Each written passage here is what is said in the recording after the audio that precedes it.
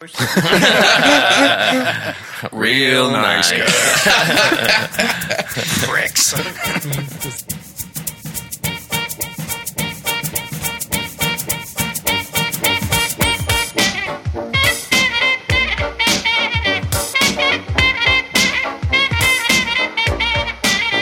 Hello everyone and welcome to another edition of Films on Trial. This week, The Last Jedi. I'm Gav. I'm Alex. I'm Joel. I'm Dave. And I'm Austin. And just like The Last Jedi, we don't have a tagline, which is true. We just sort of like depend on the films that we're reviewing each week to have a catchy one that we can alter for comedic effect. So thanks for nothing, Rian Johnson. Anyway, if you've never heard this show before, why the hell not? Essentially, we take a film and we put it on trial. It's as simple as that. But there'll be a whole host of other hilarious shenanigans, including a caption contest, a quiz, some questionable impressions, some subpar xylophone playing, and a lot of banter. Now, this week's film on trial, as I said before, is The Last Jedi. And just to say that it will be a particularly spoilerific episode. So if you haven't seen it yet, Joel would probably advise that you should save yourself the hardship, or you could just pause this, go and watch it, and then come back. Or you could just fast forward to our quiz, this week brought to us by Captain Dave and Brucey, which we'll highlight in the comments section below. Now, before we go on, our last film on trial was Fantastic Beasts, The Crimes of Grindelwald. I've got written down here, remember to do wizard sound effect, but I forgot that I don't have a wizard sound effect, so Austin's going to provide one for me. Okay, I'll do it again. Right, you ready? So last week it was Fantastic Beasts, The Crimes of Grindelwald. Expelliarmus! That was brilliant. That'll do. So I judged that trial and I decided that it should be placed on the hit list.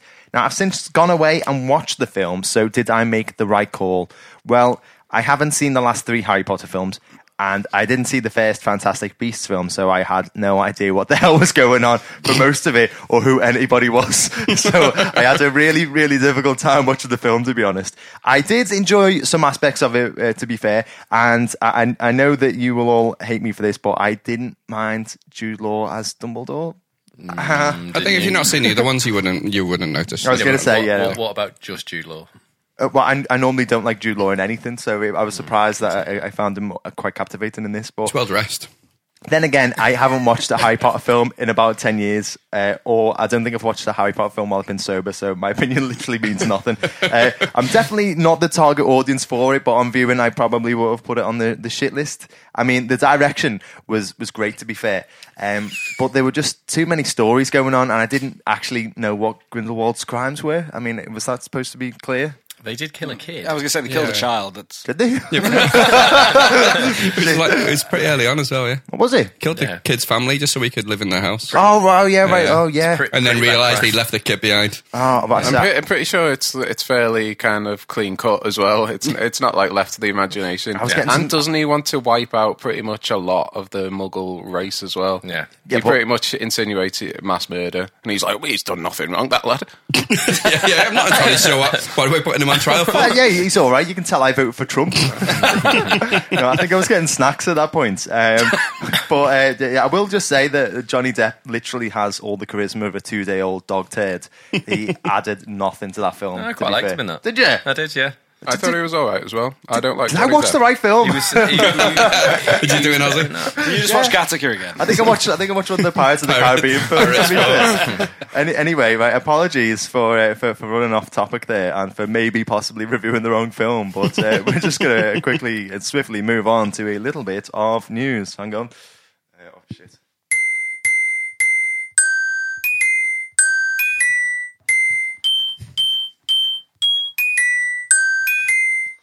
Very nice. Near enough, wasn't it? Not perfect, but not bad as well. Pretty much like any Star Wars film. The words right out of my mouth. Anyway, so what we do here is we all just go around in a circle and we talk about the most newsworthy topics of the week. So starting with a little bit of a rumour. So Jeremy Renner recently appeared at the Tokyo Comic Con and he commented that some very exciting Avengers 4 related news may be coming this week. So it's got a lot of people buzzing about the thought of the trailer dropping this week. Now, Joel, I know that you're an absolutely huge MCU fan. Are you excited for the trailer? If so, well, I mean, what do you think it's going to include, or what would you want it to include anyway? I think it's going to be a pretty tight-lit trailer. I think, judging by the first Infinity War trailers, they were really kind of, it didn't give much away, like, at all. And I seem to remember some of the original Infinity War trailers had stuff which wasn't actually in the final movie. So I think Marvel are actually pretty good at trailers. Like, I don't think they give too much away, which is pretty, good considering a lot of other trailers that we watch these days do give a hell of a lot away. So yeah, I'm excited. And I'm just excited to see what happens, basically. I think everyone's going to be, excited to watch that film. Is there something that you desperately want to be involved in the film itself? Because I know that you've read the comics, the Infinity War-related comics. So. Not really. I mean, I've got big expectations, but I kind of fully think that they'll be realised. I don't think I'll be disappointed in it. So I'm just kind of, happy to wait. Okay. No, well, let us wait. Hopefully, we will get the first trailer this week. Fingers crossed, guys. So moving on, Mike Flanagan has announced the filming has wrapped on Dr. Sleep, the sequel to The Shining. Now, the film is a direct adaptation of King's sequel novel and will follow an adult Danny Torrance and will feature small cameos from his mother Wendy and the Overlook Hotel chef Dick Halloran, famously portrayed by Scatman Crothers in the film and subsequently killed off as well, but not in the novel, which I didn't realise. So Alex and Dave as well, really. I mean, you're both massive fans of The Shining in both the book and the film form, and of course of Mike Flanagan's most recent work, The Haunting of Hill House. So are you excited to see this adaptation of the book, or are you a bit apprehensive? Do you think that maybe The Shining should just be left alone as a standalone book or film? Well, it's not. It's Doctor Sleep, and The Shining. I wouldn't say, like, we're saying it's a sequel doesn't quite match up with the books. I know Doctor Sleep takes the same characters and carries it on, but I wouldn't say it's a sequel. It kind of goes in a different way. He's got his gift, but it's a totally different book, Doctor Sleep. It's not the same as The Shining at all. It's quite a different Stephen King book. So I'm excited for it. I don't think they need to take anything from The Shining particularly. I think they can do something pretty completely different. There's not a hell of a lot brought over from The Shining, almost. I think obviously he's got the main character's sort of issues from it, but no, I think it'd be really good. It looks like a good cast, and I'd be interested to see it. But yeah, is Stephen King got anything to do with it, or is he? I don't know. Maybe he might be producing it, but I don't know if he's very hands-on. But then again, people were a bit apprehensive about Stephen King adaptations until quite recently. It, I think, made well over 700, 800 million at the global box office. Look at Mike Flanagan's most...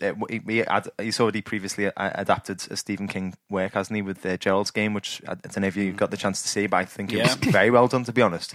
So maybe the tide has turned and Stephen King adaptations are good.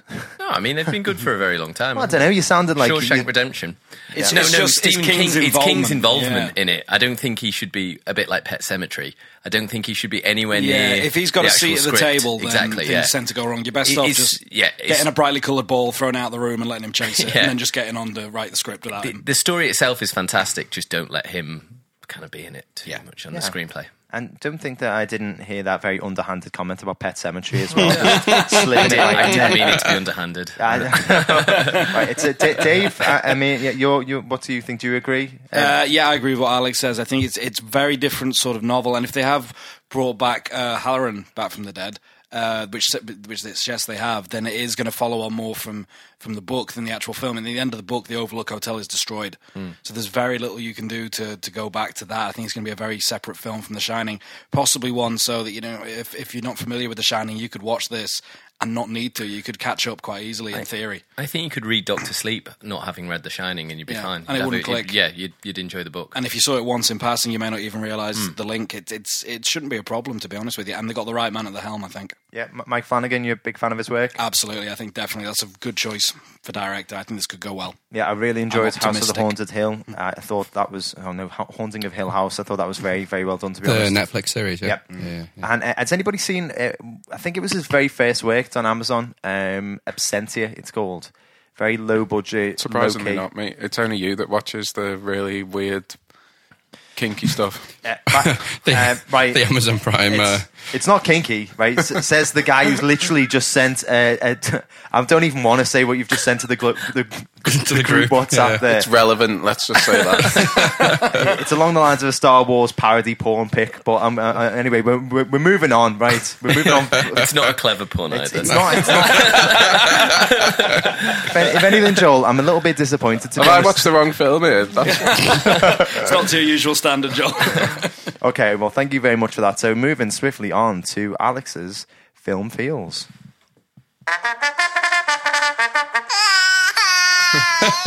Okay. Right, Star Wars. So, what's your favourite Star Wars film of ever? Of ever. Of ever? So my first one I ever watched was Last Jedi. That's because my cousin got me into it, and I thought, so that's always going to stick with me as the top one. But That's the first Star Wars film you ever watched? yeah, Really? I don't know. Yeah, that's the first one I ever watched. And why are you all surprised that Ozzy's never seen a film? Like, we have this discussion every week.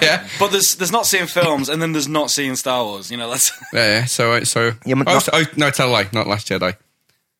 What's Force the one? Awakens. Not the Force Awakens. No, Rogue One. No, Rogue One was good though. I like Just Rogue list One. all the Star Well, Wars always start films. first. No, Last Jedi. not Last Jedi. Not Revenge of the Sith. Attack of the Menace? Clones. It was like the third one New of the Hope? first three. Oh, Yeah, right. that is Last Jedi. Revenge of the. No, That's Revenge not of Last the Jedi. Oh, Sith. the that is. first three. Yeah. What's his name? As in the first three is is in the prequel trilogy. The first three is in the first three that were First made. three, as in 4, 5, 6. Jesus Christ. Return of the Jedi. Yes. Yes, there we go. So where else? It's got the Last Jedi in Jedi, Return of the Jedi. I mean, one thing that you can say about Star Wars is the titles are not massively memorable. And pretty confusing as well. Yeah.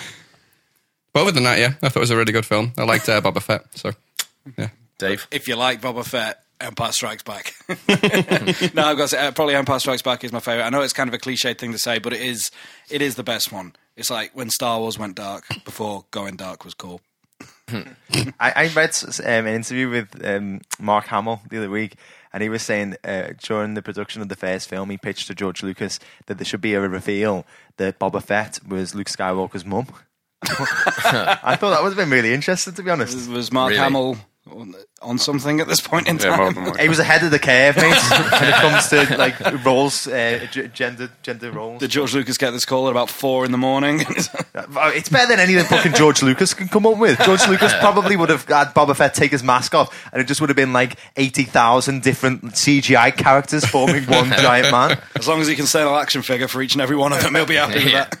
And Joel, you're the big fan. I think it's the same for most people, isn't it? It's Empire, because that's like it kind of set the tone for those films where the good guy doesn't always win. So I think that's why a lot of people like it, and they just get battered the whole way through that film, really, don't they? So Empire and then Return of the Jedi, those are the best two for me. And Empire has one of the best plot twists in cinema history, lest we forget. Oh, yeah. Fair Lest we forget, Yeah. Star Wars used to be really good. Used to be. I think this is a return to form now. That's where we're at. Okay, thank you very, very much for that, guys.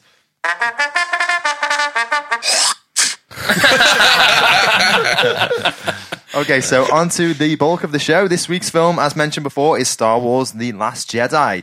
I've got brackets here, something Star Wars related sound effect. something. Thanks, Ozzy. Thank you.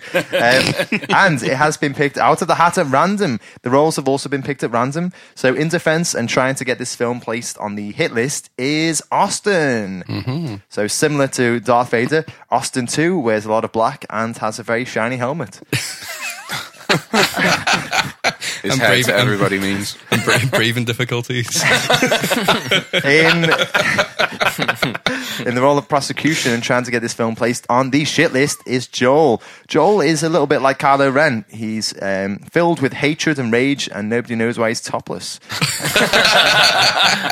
And just like real court advocates, Austin and Joel will be making the best case for their roles. This may or may not be their real opinions, though, so do stay tuned until the end of the episode to hear their real thoughts. Well, I say that if any listeners out there have heard any one of our previous episodes before, they probably know Joel's opinion quite well, to be honest. But in the roles of character witnesses and lending their genuine opinions to each argument to try and throw a little bit of extra weight behind them are our very own C-3PO and Jar Jar Binks. That's me and Captain Dave. I'll let you pick which one you want to be there, mate. Yeah, it's a no-brainer, mate. Which means this week our very own Jake Lloyd is Alex, who has Who's Jake Lloyd? The kid who plays Anakin. who has the most important role, as he will be playing the judge. He must decide which list the film should be placed on, hit or shit, based solely on the arguments put to him and not using his own opinion. So before we get started, I think we should give the audiences a bit of an understanding as to what the film is about. So I think we should spin that wheel of impressions.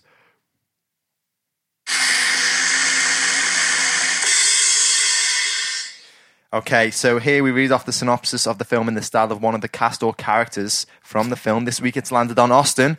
So, I don't know, guys, what should we get Austin to read to the synopsis out in the style of? Kylo Ren.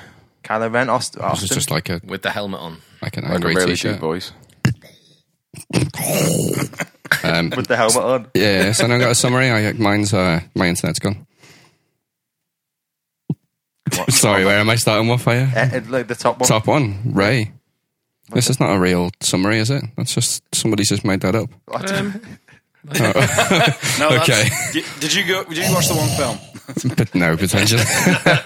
You watch Fantastic Beasts. Well, I did. And again, I watched Fantastic Beasts again.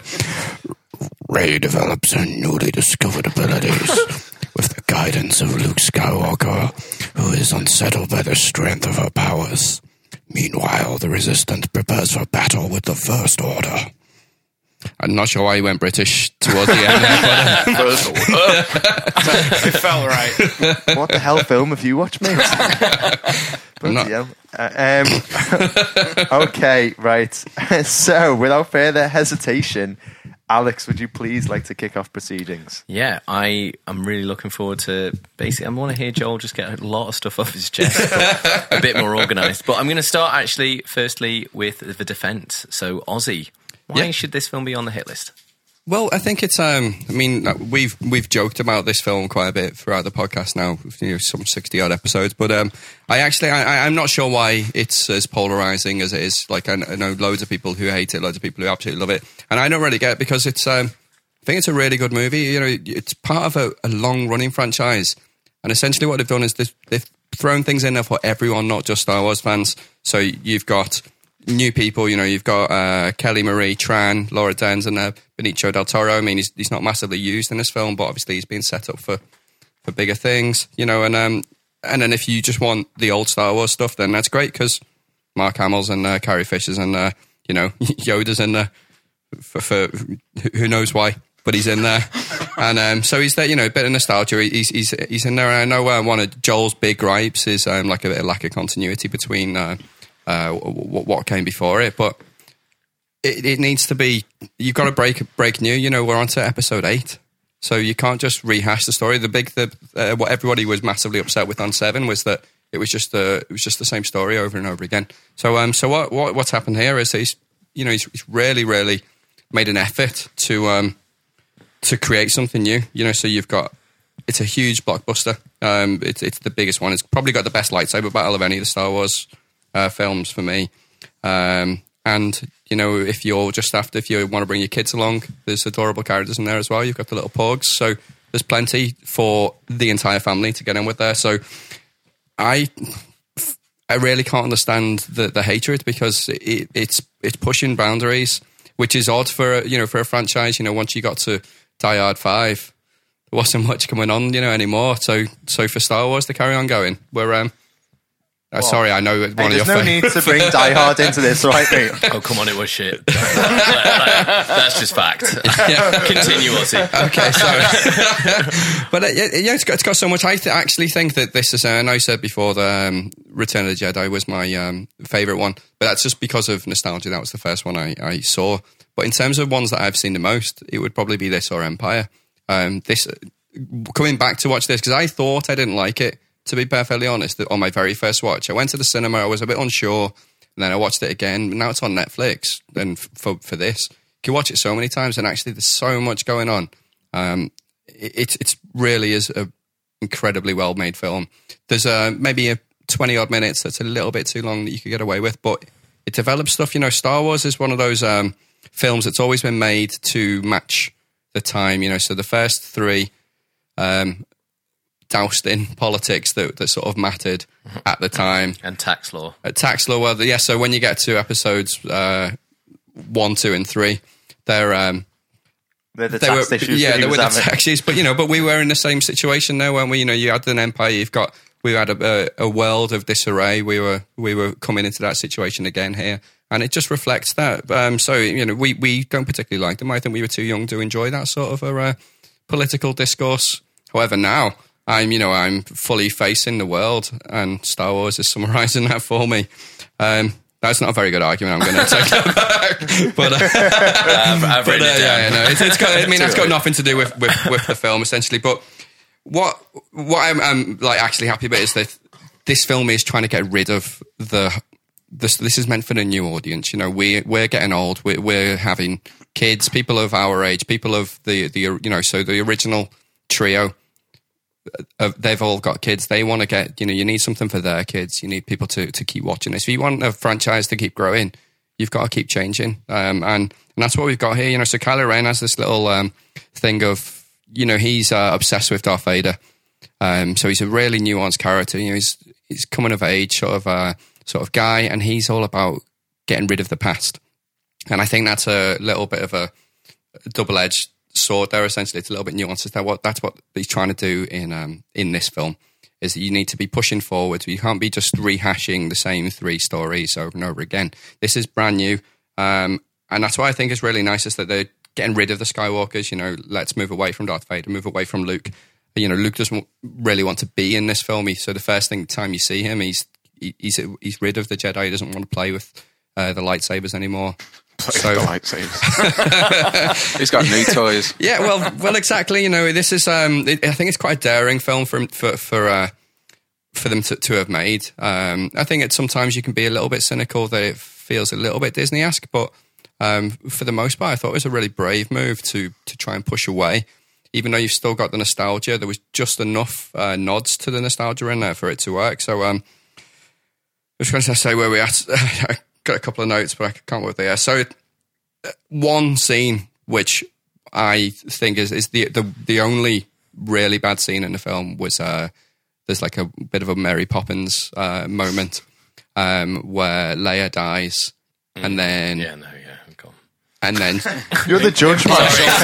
Sorry, I'm trying. So that one scene, so I had major issues with that the first time I watched it, and I won't lie, the second time I watched it, I had less major issues, but I was prepared for it. But afterwards, I think it's kind of symbolic. Actually, this is it's a fantasy film, it's a sci-fi film. Things can happen in this world that can't happen in the real world, and you've got to try and remember that. There's a lot of, particularly in this film, because they're pushing things forward again. There's got to be quite a lot of suspension of disbelief, but when you go with that, it's a good narrative. It works. It's all part of the.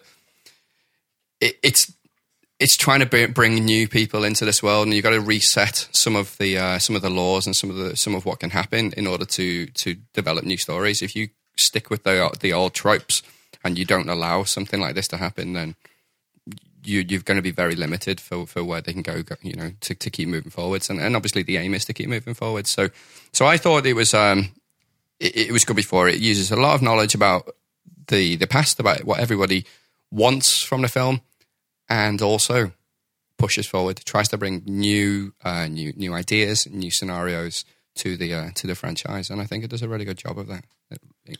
As an overall film, I think it's a really good film. All right, awesome. Thanks, Ozzy. No worries. Joel, is this a film that was needed to change things up to make sure the franchise didn't just get stale, to rehash the same old things? Get comfy, everyone. Is it pushing boundaries? Is it meant for a new audience and had to... We couldn't still be talking about Luke Skywalker forever and ever and ever. We needed new characters. Seems reasonable. Joel? So I'll cover pretty much all of that in my argument anyway. But The Last Jedi just fails on every single level. I'm not sure I could cover everything in the space of time, but don't worry, guys, I'll try. So The Force Awakens, the previous film, it sets up, really, whether you like the film or not, it sets a lot of things up for a movie that could have really been great.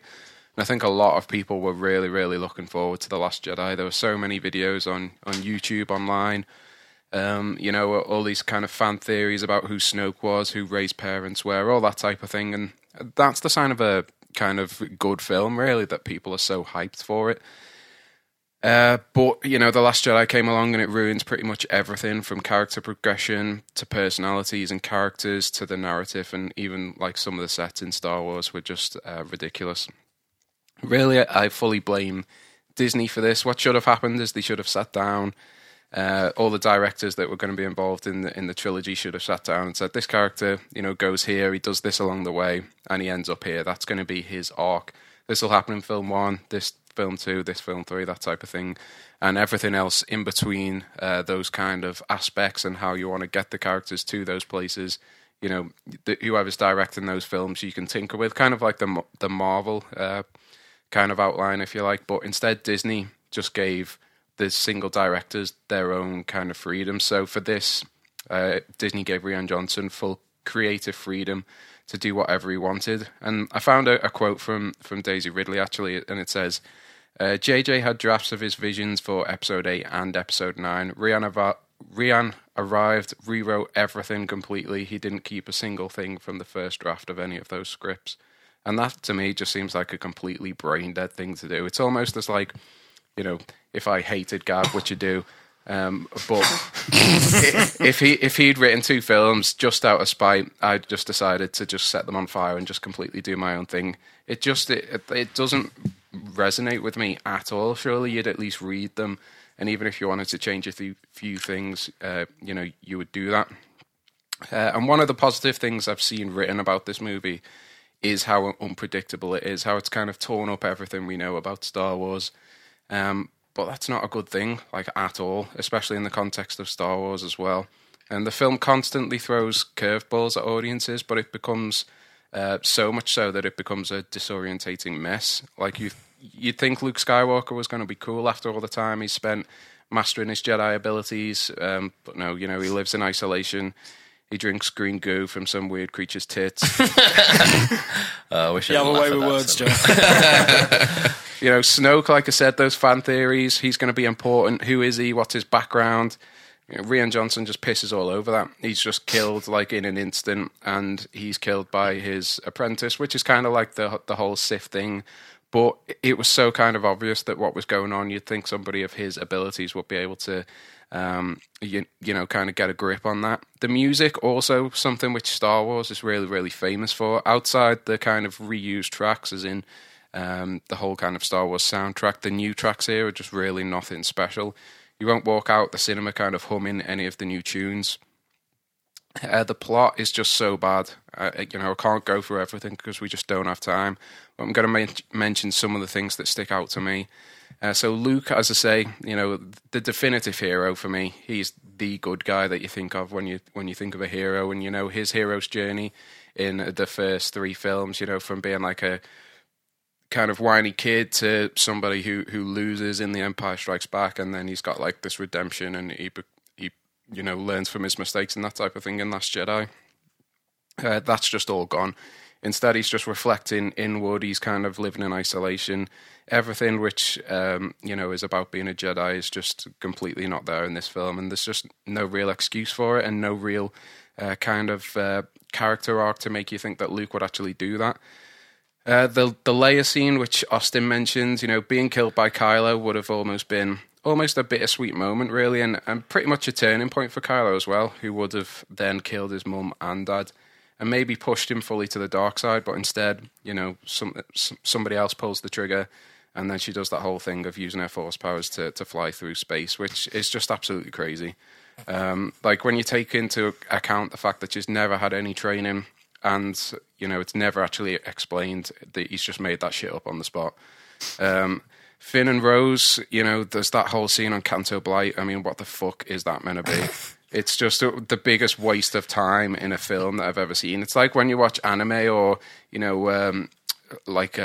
Breaking Bad, and you have those episodes which are just kind of filler, just to kind of bridge the gap between 2 action sequences or set pieces or something like that. And that's literally what it is. It's filler. They go to find a master coder who apparently is the only guy in the entire galaxy who can sort out this hyperdrive, but then they just bump into DJ Benicio del Toro, who apparently can also hack it. So that was a load of shit what they just said.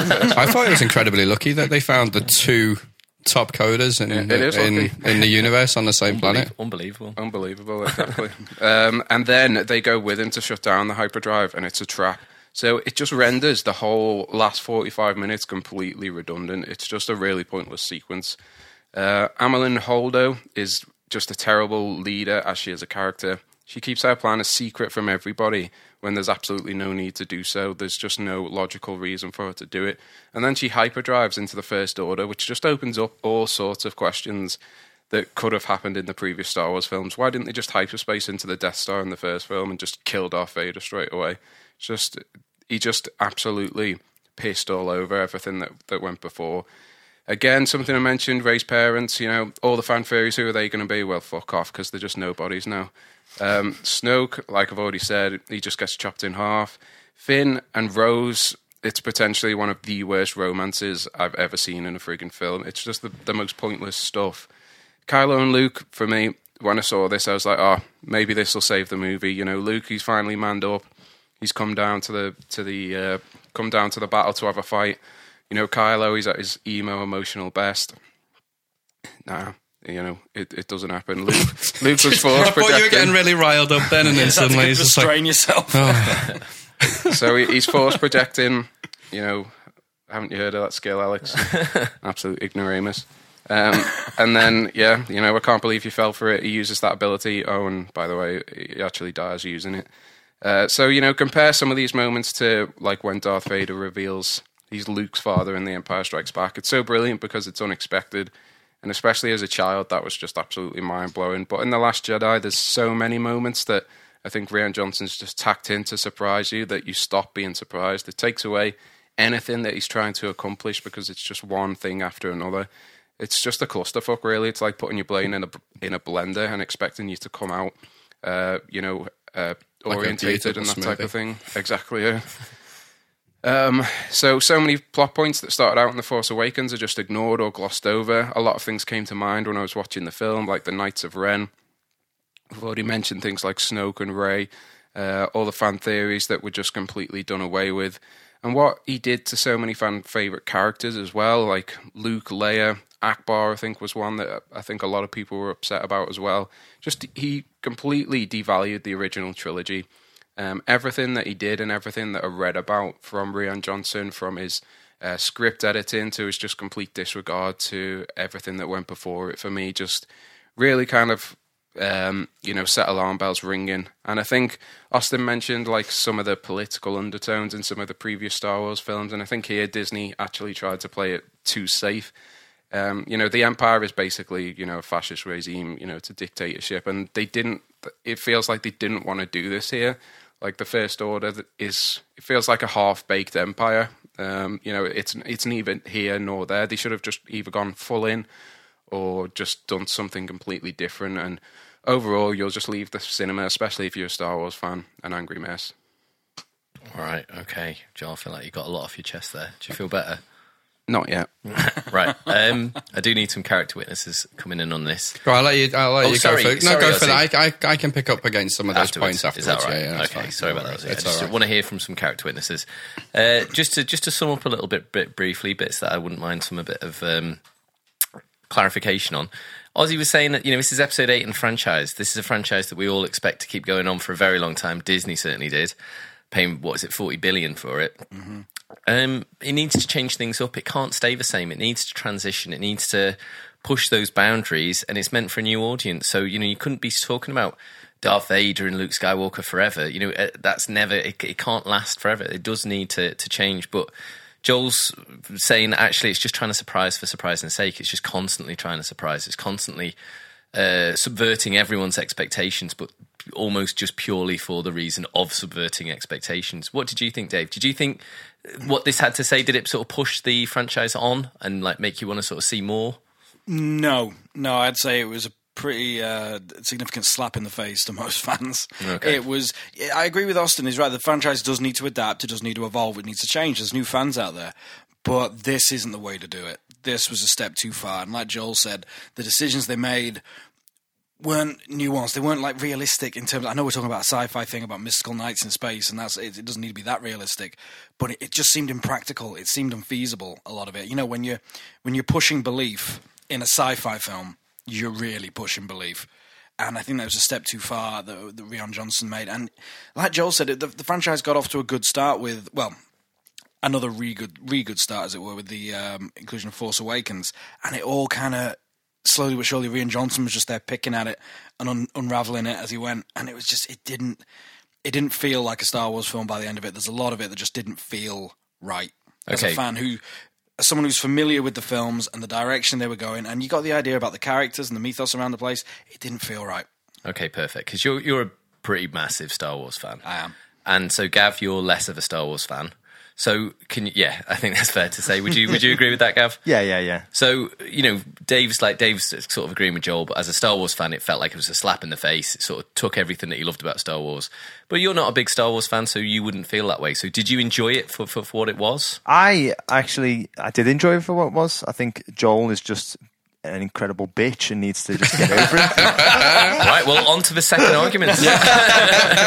Go on, Gav. Would you care to elaborate less on why Joel's a bitch and more on what you liked about obviously, it's not aimed at me, but I obviously, as you know, I think this is meant to aim for you. I think the whole point is they're trying to encapsulate more people. So the thing is that I've never been a massive Star Wars fan. Force Awakens I thought was alright, but I just thought it was a retread. With this, I actually quite liked it because it felt different. It felt like, you know what, we're actually going to do something different here. It felt like for a while, Star Wars fans were saying, we want something different. Force Awakens came out and everybody complained, it's just a New Hope times 2. It's just a New Hope version 2.0. We don't want that. We want something new.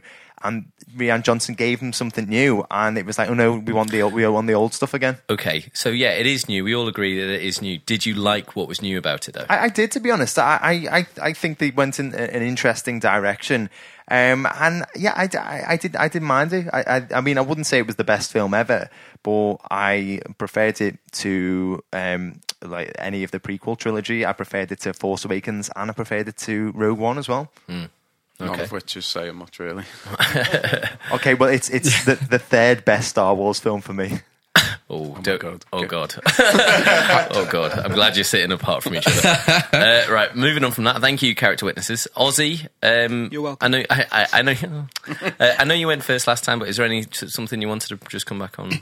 There's a few bits. So Joel had loads of points there, and I can totally understand because Joel's a big Star Wars fan.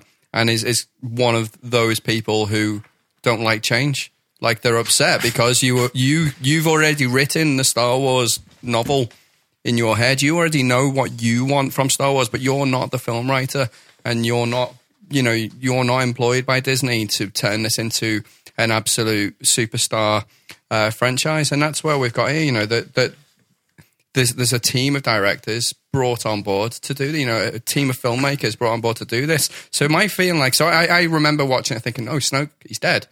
Like, we've only just met him and now he's dead on the first time. The second watch, you know what?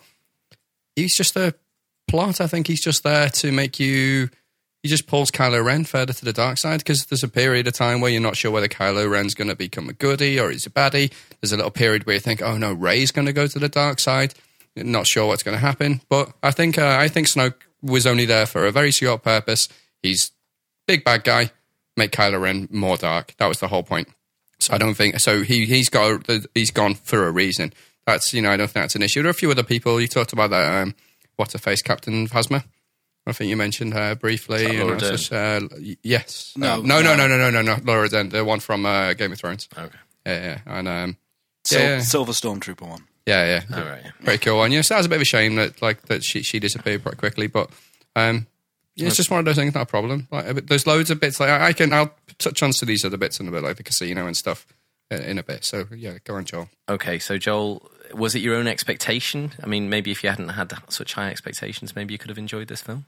I mean, there's always going to be a slice of that for me. I've definitely got expectations, as I will do for the Avengers 4.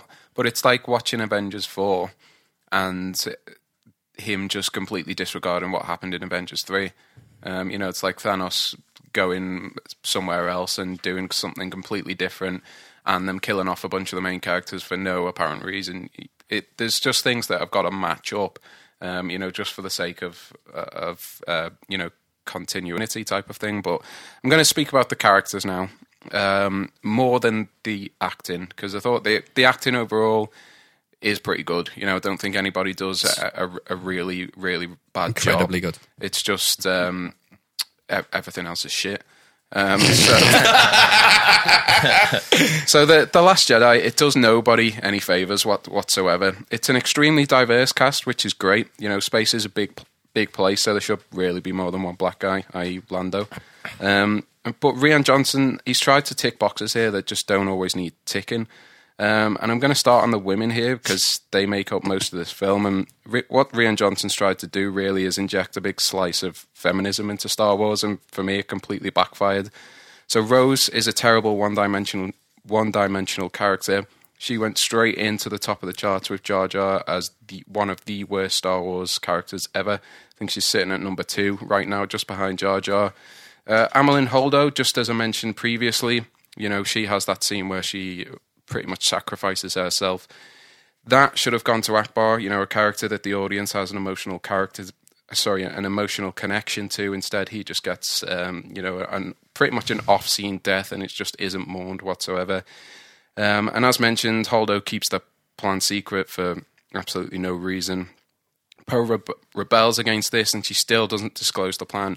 And I was just thinking, like, what is the actual message here? To blindly trust your superiors, always bow down to authority when you don't think it's right. You know, don't mistake this for a rant against kind of feminism. But it should be done right, and it shouldn't be just done for the sake of it. Like Rey, she's too perfect of a character. Apparently, she doesn't need character development or training in any of these films as well.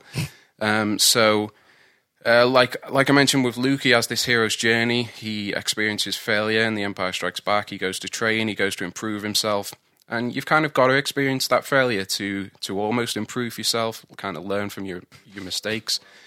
And he sacrifices a lot. He spends a lot of time training with Yoda, you know, away from all his friends. And then Yoda tells Luke in The Last Jedi, when the Jedi Archive is burning, he says, there's nothing in those books that the girl doesn't already possess. And I just sat back and I was like, what? She's had no fucking training whatsoever. All the books in the Jedi library, apparently she automatically knows them all, and she's automatically amazing at everything. It's just another instance of something that Rian Johnson has done, which doesn't make sense. It's a Star Wars film at the end of the day. It has to fit in with the rest of the Star Wars films. It has to fit in with Star Wars lore, and it completely doesn't do that. She comes out of every fight victorious. She doesn't lose a single battle in any of the films. Even if you think back to the original films, even somebody like Anakin, you know, who was the chosen one, he loses a few battles, he gets his hand chopped off, that type of thing. So Poe Dameron emerged in The Force Awakens as this kind of gutsy rebel pilot, almost in the spirit of like an early Luke Skywalker and Wedge Antilles. The Last Jedi, unfortunately, completely destroyed him as a character. He's now kind of like this comedy hothead. He makes things worse rather than better, and he's just got no respect really for anybody around him, and he just seems very, very self-obsessed. Kylo, Austin mentioned it before, it's actually one of my points. He doesn't really seem to know what he wants to be. You're not really convinced he's fully evil, and this is even after he's killed his own dad. It feels like what he needs is Rey, and it feels like she's almost a part of what he wants to do. Like if she wasn't there, like he wouldn't really work as a character. It seems like his entire motivation and things that drive him forward is just Rey, and it's just a really, really strange kind of thing that you don't really get the motivation of the main bad guy. If you think again in Vader and Palpatine, never once do you question their motives or resolve as a character, and Kylo just isn't convincing like that. It's not that he's a bad character, it's just that The Last Jedi just absolutely does him no favours. Finn, in the first one, again, I quite like Finn. He was just kind of this really kind of brash character, but now he's just like a duty-bound soldier. He's prepared to sacrifice himself for the cause. And he just had so much wasted potential from The Force Awakens. And don't get me started on that scene with Phasma. Those two had such big potential in terms of their rapport. Phasma was kind of almost driving Finn on to improve himself and that type of thing. But it just doesn't happen. Finn goes from being, really unskilled. He gets beaten by random stormtroopers to taking down the leader of the entire, stormtrooper battalion or whatever it is. And it just makes no sense with a lot of the things in this film. Luke is the worst of the lot. He should have been the most powerful man in the galaxy by this point, but instead he's closed himself off to the Force. He drinks green tip milk, and one of the worst deaths in movie history for me, for such an iconic character, and it hurts really bad to see what he was reduced to, basically. It also kind of speaks volumes about the film as to how upset Mark Hamill was about, the character arc for Luke Skywalker. General Hux, he's meant to be leading the First Order, who is meant to be controlling the galaxy, and he seems like he's just there for comic relief. You wouldn't have a guy like that in charge at all. That scene at the start with Poe and General Hux, I mean, what even is that? I could go on. I could literally list every single character and give you points against them. No, please do. Please do. This is enjoyable. But, we have got limited time, and Austin's a bit of a prick. But, like I've mentioned, if you just go online, read the interviews with Mark Hamill, he's been very, very vocal. Daisy Ridley has also spoken out about the direction and about some of the choices in the films. There's just absolutely no joy to be had in the film or in any of the characters.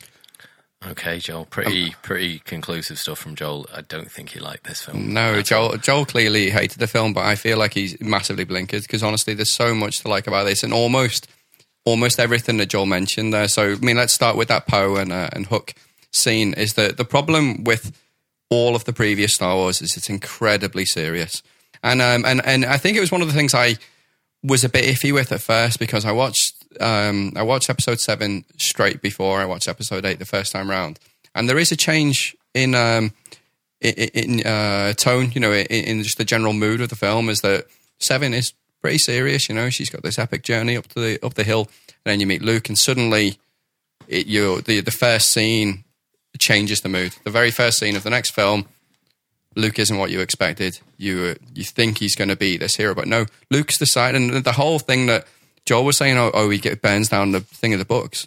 Because Luke has spent all this time trying to become this Master Jedi. He's read these books and he's realised that it's just a load of nonsense, and what really needs to happen is it's all within you, and you find it out through yourself, and it's about being a good person. It's not about reading books and learning special moves. It's not like finding the cheat codes and working it through. And that's what he's getting at with this, is that you haven't got to sit there studying this thing. He's closed himself off from the world, and that's kind of what that Luke Skywalker session is there. It's basically Luke's gone. Like, get over it, guys. Luke is not part of this film anymore. That's just what's happening. He's not going to be going forward. We don't want any more Skywalkers. And that was really what Rian Johnson was trying to do, is just push the story forward. So getting rid of the books, moving it on, and then Rey can become her own Jedi. And I think that's what helps the ambiguity there with the Kylo Ren motivation. Kylo and Rey are relatable for the people this film is meant to be going for, young teens, that sort of thing. That's what they're at. So Kylo Ren is essentially a guy who's been born into like the most famous couple of the Star Wars universe. His dad is a famous pirate. His mum is Princess Leia. Like, he's going to have a troublesome time. You can't make your own identity, can you? If your parents are the most famous people in the universe, that guy's going to struggle. He went off. What about Jaden Smith? Well, case in point. He's made his own way, hasn't he? Case in point, So, he's going to struggle, and I think that's where it's getting at. So, yeah, there's a little bit of a lack of what's his motivation, but essentially he's an angsty teen, but in a weird sci-fi world, So that's his motivation. He's there. He wants to break out. He wants to become his own man. He wants to become famous. He wants to become. He wants to be unique. He wants his own personality, and that's where that's going. So you got to feel for him. And that whole bout with Rey, that's because she's turned up and she is essentially everything he wants. She's come from this thing, and the thing about the parents, maybe that's just Kylo Ren being a dick. Oh, my parents are famous and your parents are nobodies. Essentially, I don't think it was quite as I don't think everything that Rian Johnson did was just like a kick in the teeth to J.J. Abrams, and the story that was set up beforehand. I don't think that's the case at all. Let me quickly touch on the casino plot and Rose and... don't even try to defend that. No, because honestly, I think that's I think it's a really good subplot. You need a fucking break from the space. Like, we've had 7 episodes of just space car chases. No offense, Ozzy, but if you're sick of space, you probably shouldn't go much Star Wars in the first place. You needed a break from that, so that was like the good. I quite enjoyed that we had a different storyline going on in order to develop 2 other characters, because that's the point of this film. Essentially, is it's the middle film in a trilogy. We're trying to build up some new plots and some new stories that you can see resolved at the end, and I think it was really refreshing to see from the Star Wars franchise that it's modernized. So on Joel's point there about the feminism and the huge amount of female characters, is that, like I was saying before, Star Wars it's kind of like a depiction of time, for everywhere it's created. If you go on to social media at the moment, there's a lot of women sticking up for each other and building it up, and that's really what's being latched onto here. So yeah, maybe because it's a really popular film and it's really vocal now, so you're seeing it. I think maybe that's the point. It's a big mood change from the previous film, like I said before. So there's loads more strong female characters in this, and yes, some of them don't get the character arc that you might expect from a film. That's because there's quite a lot of characters in here, but it's a big franchise. These people might get a story to themselves separately afterwards. So I really don't think that was a bad thing to look at all. But yeah, for me, it's just basically Star Wars is it's going to be a pop culture phenomenon. That's what it is. It's going to carry on, and if it wants to carry on, it's got to get with the times. It's got to work out what people are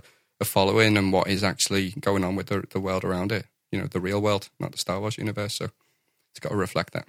Okay, cool. Right, I'm going to bring the character witnesses in then. Like both sort of talking about like the cast is diverse. In the past, Star Wars sort of criticised for not always having a huge amount of female characters.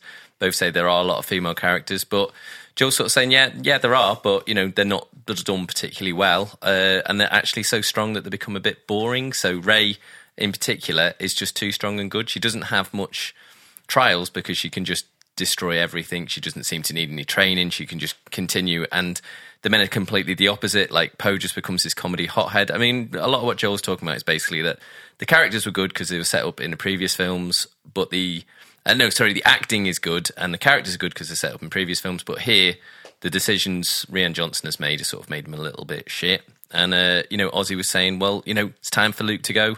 Let's move on from Skywalker. And actually, a lot of the new characters are quite relatable. And yeah, a lot of the characters now, like part of this film is it's midway through a trilogy, so it's throwing up more stuff for the next film. That's why we had the subplot and more characters being thrown in. What did you guys think? Gav? I'd agree more with Ozzy there in the fact that he's not doing a feminist agenda. He's more just trying to introduce more female roles to the Star Wars film. And it just so happens to be that those roles are a bit better written than the male ones, which is unfortunate for the male characters that suffer because they were set up so well in the previous film and maybe they're not executed as well in this film. But I think that's more a case to do with the script writer than it is to do with pushing any sort of agenda. Okay, but you did think the female characters were not boring, they were interesting. Yeah, and I did. I mean, so Joel mentioned before, like, you don't see her losing any battles, you don't see her doing any training, and once again, it just it reminds me of the point that I made earlier, was that it just seems that Joel wanted to see a sort of a retread. I mean, I get that a lot from when I go on Twitter, seeing people complaining about The Last Jedi and that, because it went on such a different path.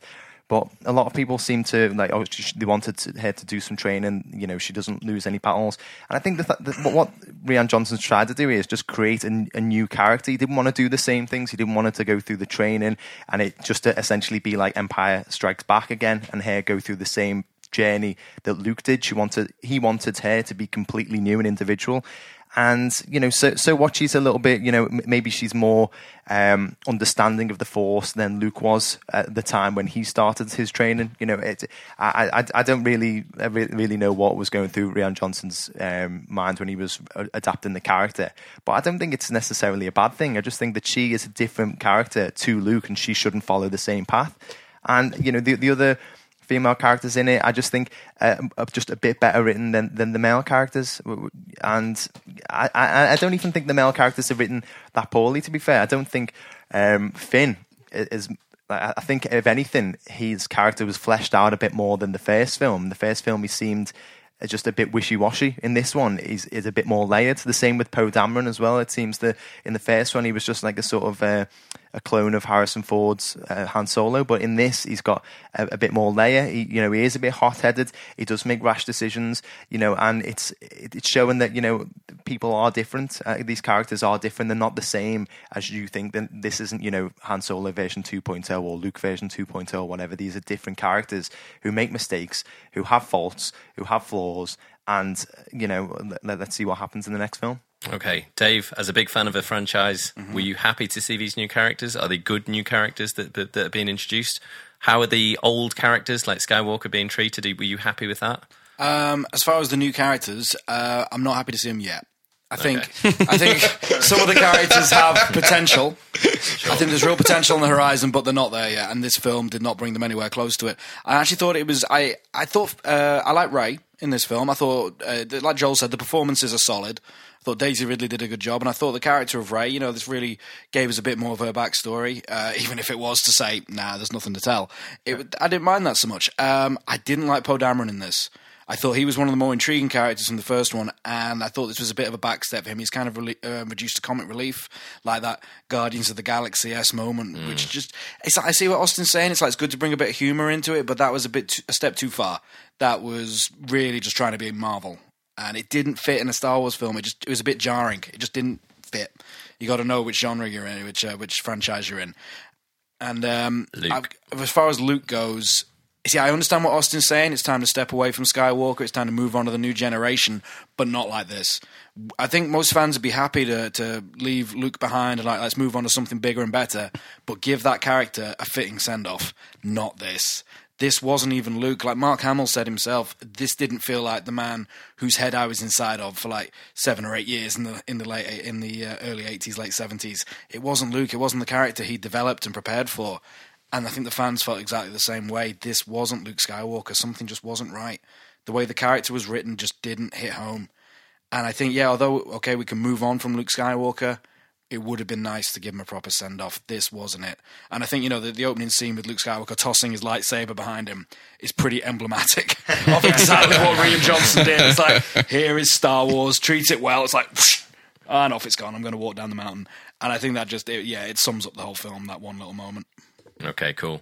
Closing arguments, please, gents. I think I'm going to ask Joel. Can you go first? Yep, so I'm going to start off with a quote. It says, "The Last Jedi is obsessed with the fallacious idea that in order to move forward, you have to destroy everything that came before. It's as if somebody walked into the Louvre and said, you guys need to stop holding on to the past, threw down a torch, cackling of hundreds of years of irreplaceable works of art are burned to the ground, and then stood triumphantly on the ashes and drew a smiley face." So I thought that pretty much sums it up really, really well. You'll witness your childhood memories from the original trilogy turn to dust before your eyes, and it fails both as a Star Wars film and as a standalone movie. Okay, that's going to be a difficult... it's quite a strong analogy to erase from my head there, Ozzy. Are you ready? No. Time starts now.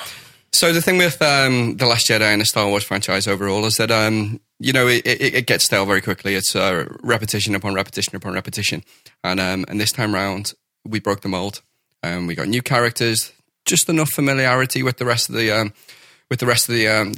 franchise to keep fans on board, some fans on board, and then different enough and relatable enough to the rest of the world, and relatable to what's going on at the moment for young people, new fans to get on board and really enjoy this film. This was a break from the norm. It was well shot. I mean, we didn't even talk about cinematography. It was well shot and special effects were great. I'm just going to throw in all of these other little bits at the end just while we're going, because I didn't think of a suitable flourish to enjoy to do this. But honestly, it was really well done, and I thought it was an exciting mix-up for the genre. Sorry. I did, in my head, I had a beautiful flourish to finish with. I was waiting for it to be on the screen. Yeah. But all I could think of was the Louvre just being told to fucking shut down, guys. Okay, cool.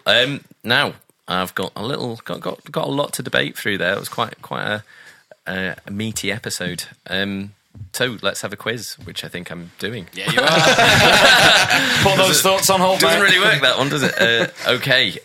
Can I go first, and then I can have a bit of time Yeah, to... yeah, you go that first. might be easier. If I can find my bit of paper. I can't find Or my I bit of can go paper. first. You go first. To your side there. Mine's in my pocket. Oh, no, you got it? You good? I've got it. Right. All right. My part of a quiz is called Star Wars Quotes. I could not think of a better name for it.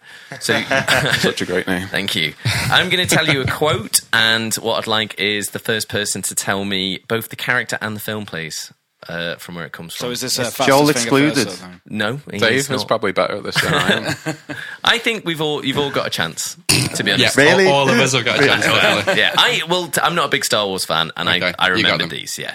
Okay. So here's the first one: do or do not. There is no try. Yoda.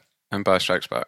Oh, okay, 1 point each. Okay, well done, Ozzy and Joel. I could have guessed that one as well. Yeah. Next one. Ben and Kenobi. You do have to be quick on this one. I find your lack of faith disturbing. Darth Vader, A New Hope. Well 2 done. for Dave. Okay, now that you'd say those are pretty classic lines. To be honest, going to take a little bit of a different turn here. I don't like sand. Anakin Skywalker, Revenge of the Sith. I'll finish the quote because he's only got 1 point. Attack of the Clones. Can I please finish the quote? Because it's fucking brilliant. I could not stop laughing when I was doing it. I don't like sand. It's coarse and rough and irritating, and it gets everywhere.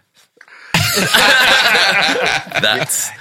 George Lucas just knows how to write. He just knows how dialogue, to doesn't write he? dialogue. He must have been on holiday, and he was just on the beach, and he was like, fuck it, I'm getting Anakin to talk about beaches. Because it's just pissing me off. Okay, right, next one. I have waited a long time for this moment, my little green friend. Ben Kenobi. Revenge of the Sith, episode 3. Yeah, which character? Palpatine. Okay, yeah, I'll give it you. It's Darth Sidious, but I'll give it you. The same person. Yeah, I know. Okay, and this is the last one. No matter how much we fought, I've always hated watching you leave. Ben Kenobi. Solo. Han Solo. Leia. No. Oh. Well, yeah. Han Solo to Leia. Or Leia to Han Solo. Yeah, okay. Force I mean, Awakens. you're doing a lot of different variations there. It's those two I'll give it to characters yours. talking to each other. In which film? Force Force Awakens. Awakens. Oh, I'll give it to Dave. Okay, Fuck well off. done. Well done, Ozzy. You did all right. Well done. For a man who's only seen 2 Star Wars films, that was That's very good. Right. I watched them all in the run up to Force Awakens, actually. good work. In order. Good work. That is time. Aw. The I day bet, you, of the... I bet you by the time you got to the actual 3 good was ones, you were fucking- just like, I don't want to watch them anymore. I was so tired. Yeah, quick quiz of mine, which is essentially, having read Mark Hamill's verdict on Last Jedi, I'm going to give you names of actors that have appeared in the Star Wars series. Tell me, did they enjoy their time on the Star Wars set, or did they hate it, and do they regret being in the film? So first out of the block, Jake Lloyd. Loved it. No, we Hated did it. Hated it. He got Hated it. bullied at school. He's left acting. Absolutely hated it. He said it made his life a living hell. Alec Guinness. Loved it. Hated it. Loved it. Hated. Hated it. Absolutely hated it. He said he didn't understand the character or the dialogue. He said it was terrible dialogue, and he didn't understand what he was meant to be saying. Who was it? Actually, he was Ben Kenobi in the first couple of the Good Trilogy. Okay. I'm going to call it the Good Trilogy. I'll tell you who the actors were as well. that Trilogy night. 1. He was on the right note, to be honest. Alec Guinness apparently refused to give a young fan his autograph unless the fan promised to never watch Star Wars again. Oh my god. Wow. What a bitch. Harsh. Hey, but on the plus side, that fan may not have seen The Last Jedi. Natalie Portman. Hated Hated it. Hated it. Absolutely hated it. She said he did not give her a chance to demonstrate that she was a half-decent actress. Are all these going to be hated? No, not necessarily. Does not anybody like necessarily. making Star Wars? There you go. David Prowse, who is the body of Darth Vader, if not the voice. I think he enjoyed it until he got kicked off. Yeah, I reckon he hated it. Because Fell out with George Lucas. Same Until amount of this time, yeah. mask We the don't- entire time. We don't like the way you've gone with the character. Darth Vader isn't from Bristol. He could have been. He hated it. He said That's his a only dick. fond memory was getting paid. Hayden Christensen, who was Anakin in the Bad trilogy. I reckon he liked it. He's hated everything that's happened to him. I'm going to go with afterwards, hated it. Hated it. Yeah, he hated it. Absolutely hated it. Peter Serafinowicz, who was the voice of Darth Maul. Loved Loved it. though. Loved it. Hated it. Hated it. Yeah. Said he realised he'd made a terrible mistake when he saw a picture of Jar Jar Binks at the premiere. He didn't make that much of a mistake. He only said 4 words, didn't he? I think. Yeah. And finally, Terence Stamp, who was the Chancellor in Phantom Menace. Oh, I bet he loved it. I bet he did. He probably loved getting paid, yeah. I'm going to say loved it as well. Hated it. Joel's right. He absolutely hated it. He said he was the most boring experience working in front of a green screen, and went on to say, I don't particularly rate George Lucas as a director. Well, I mean, It's in good company. So yeah, I just basically went for people that have hated working on Star Wars films. Oh, a quiz with a twist. I Okay. feel like that hopefully that was not taken into account in your judgment, because that was a little bit nuanced from There was no one from The Last Jedi in there, so you're right.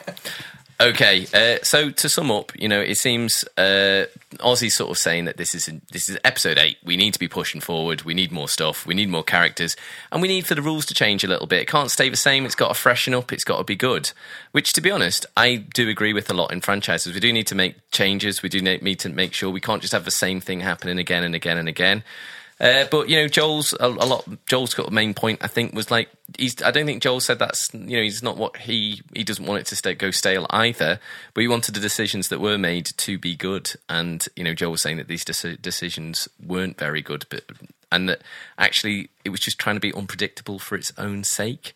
I think the thing that kind of swung it for me, I think, towards the end was like it sort of the debate sort of based a lot about like the rules of the sci-fi world. And as you were saying, more like let's bend them, let's break them, let's do whatever we want. It's a sci-fi film, and Joel's more like obviously is a big fan, a bit more invested in them.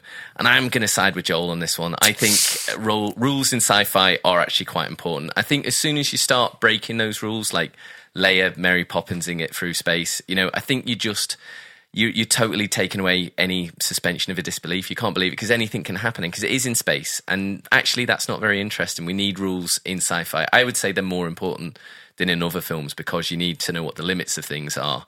So for that reason, I think this film just just goes all over those rules without any real vision. I think there's no vision really in this film, so it's on the shit list. Yeah. Real feelings, Joel? I'm not going to say anymore. I actually enjoyed it. I think it was quite good, but there is a lot of bad bits about it, and Mary Poppins was probably the worst bit of we it. called it Mary Poppins, or is it known as Mary Poppins? I just kept calling it Mary. I think was I sat next to you when we watched it, Gav? Yeah. I'm sure I turned to you and said something about Mary Poppins. Mary Poppins. Yeah.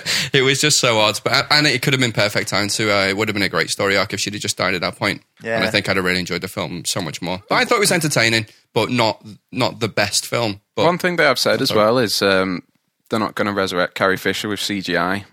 Yeah. And obviously she's no longer with us, unfortunately. So I just hope that when the opening credits roll and it's got like that gold text, it doesn't say something like Leia got blown up in his shit. Because as I was just mentioned, there, it would have been a good place for her to die. yeah, it was fitting as well. It would have been great because it wasn't even Rilo Ken. Right, okay. It wasn't even Brian who got to shoot her. You did so well. But because he was going to shoot her and he chose not to, and then his mate did, and it was just like. So I thought that was really. I thought it was really poignant that somebody else actually killed her, so he didn't have the option to do it. So I thought it was good. But then I know I was a judge, but just to say my own opinion on it, I was trying to be unbiased throughout the whole thing. Were you? Yeah, I was trying. I did my best. I thought a very, like what Joel said, was like a really odd choice to make in a story, is to have this climactic battle between two people, which you then figure out one of them isn't even there and then dies anyway. Like, why not have the two people climactically fight if they're just going to die anyway? I just think that's the oddest decision in a film I've seen for a really, really long time. I think maybe it was a case that he didn't want him to die at the hands of Kylo Ren. He wanted it to be like, so imagine if he would have been killed by Kylo Ren, float away like a Ben Kenobi type thing. But I did think some of it was odd because kind of Luke pitched up, and I was like, all this shit's going on. People have been like, "Where's Luke?" And he's had enough time to go and have a haircut and use some Just for Men. It was a bit odd, but. Yeah, it was a bit of an odd he decision. made wasn't it? himself look good as his astral projection. Yeah. He's in front of his astral mirror going like, Should have made himself a few years younger. Is that an equivalent of an online dating profile? Just catfishing Brian.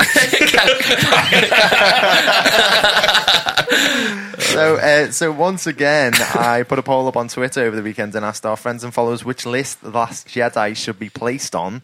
So we have gone with the resounding shit list. Well, you may be surprised to know, Joel, that out of 65 votes, 62% of our friends and followers decided that it should be placed on the hit list. Really? Yeah. Really? I thought it was going to Really, be... listeners? Just me. It was just me. It's just Austin over and over again. Austin Ray 1, Austin Ray 2. So, Austin Ray 13 was taken. So Skip. so higher or lower than our previous film on trial, Fantastic Beasts, The Crimes of Grindelwald. Ooh, Well, the critics absolutely loved it, so much yeah. higher. Oh yeah, I think it's probably higher. Higher? Probably higher. I think so. Yeah. Everyone Lower. go- Okay, well, Fantastic Beasts scored 6.9 out of 10 on IMDb. 8.3. Oof. Yeah, I reckon. I think in the 8s. Yeah, I'm going to say 8.1. Everyone 8? No, I know that was so low. 7.9. Oh, 7.8. I was going to go 7.9. Well, it's not too far off. It's 7.2. Oh right, okay. So it's not as high as you might think. Oh, wow. Yeah, so before we adjourn the case, it's time for a little caption contest. So here I take a snippet of the film and I put it on Twitter and ask for our friends and followers to provide a caption to go alongside it. And the funniest one wins a froglety, chocolatey, frog-shaped treat. Okay, so I've taken a picture of Ray looking out of the ship, pointing excitedly while a cute little porg sits next to her with a big, cute, wide-eyed, porgy look. And the quote we've got here is, it's not a fucking Pokemon. Number 2, look, the Enterprise. Though I didn't get it because and then I got it. It's like why is that even funny? Is that all right? Yeah. Number 3, open your bloody eyes. It's just there. Number 4, there. Can you see it? The mythical land of fanboy tears. The next one, I'm going to throw this damn porg into that damn pond. Next one, pay attention, Santa. Furbies are still a popular gift. A porg is for life, not just for Christmas. A penultimate one here. Look, here comes JJ.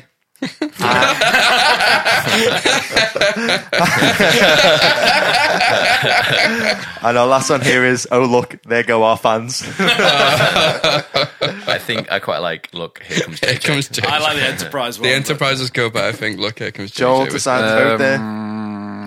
I like look here comes there goes our fans, to be honest. Right, I think I'm going to give it to the cinema guys at the cinema. Guys, look, here comes JJ. well done, guys. You have just won yourselves a Freddo. Okay, so just before we called it a day, I just wanted to give a shout out to one of our podcasting friends, the We Watched a Thing podcast. It's really interesting and funny movie review show hosted by two friends, Billy and Topher, who both have experience in the film industry as a cameraman and visual effects artist, respectively. They review a wide variety of films, from classics like 2001: A Space Odyssey to some new releases as well. And it's just really interesting to hear their genuine expert opinions on it. So do give them a follow on Twitter at We Watched a Film, and check them out on any podcasting platform. So as this episode was going on, the next film on trial has been picked out of the hat at random, and it is The Christmas Chronicles. Ooh. So the roles have also been picked out at random, and in the role of defense is me, in the role of prosecution is Alex, in the roles of character witnesses are Dave and Joel, which means the judge is Ozzy. Hello. Oh, wild card. Wild card, it could go anyway. It could end up on its own new list that Ozzy just creates. So just want to say thank you very, very much to anybody who's listened to this episode or has checked out any of our previous stuff. You can catch all of our future content on any podcasting platform or on our website, filmsontrial.co.uk. Follow us on Twitter at Film Trials. Recommend a film for us to review. We'll put it in the hat and we will eventually put it on trial. Also, check out our friends and collaborators, Austin Ray and Winston Sang. That's our music producer and graphic artist, respectively, at Ozzy Ray and at @the_Quirks. And follow us on all social media, YouTube, Facebook, Instagram. It's all great. Anyway, you've been lovely, guys. The Last Jedi is on the shit list, and we will be in your ears next week with The Christmas Chronicles. Yo ho ho, see you later.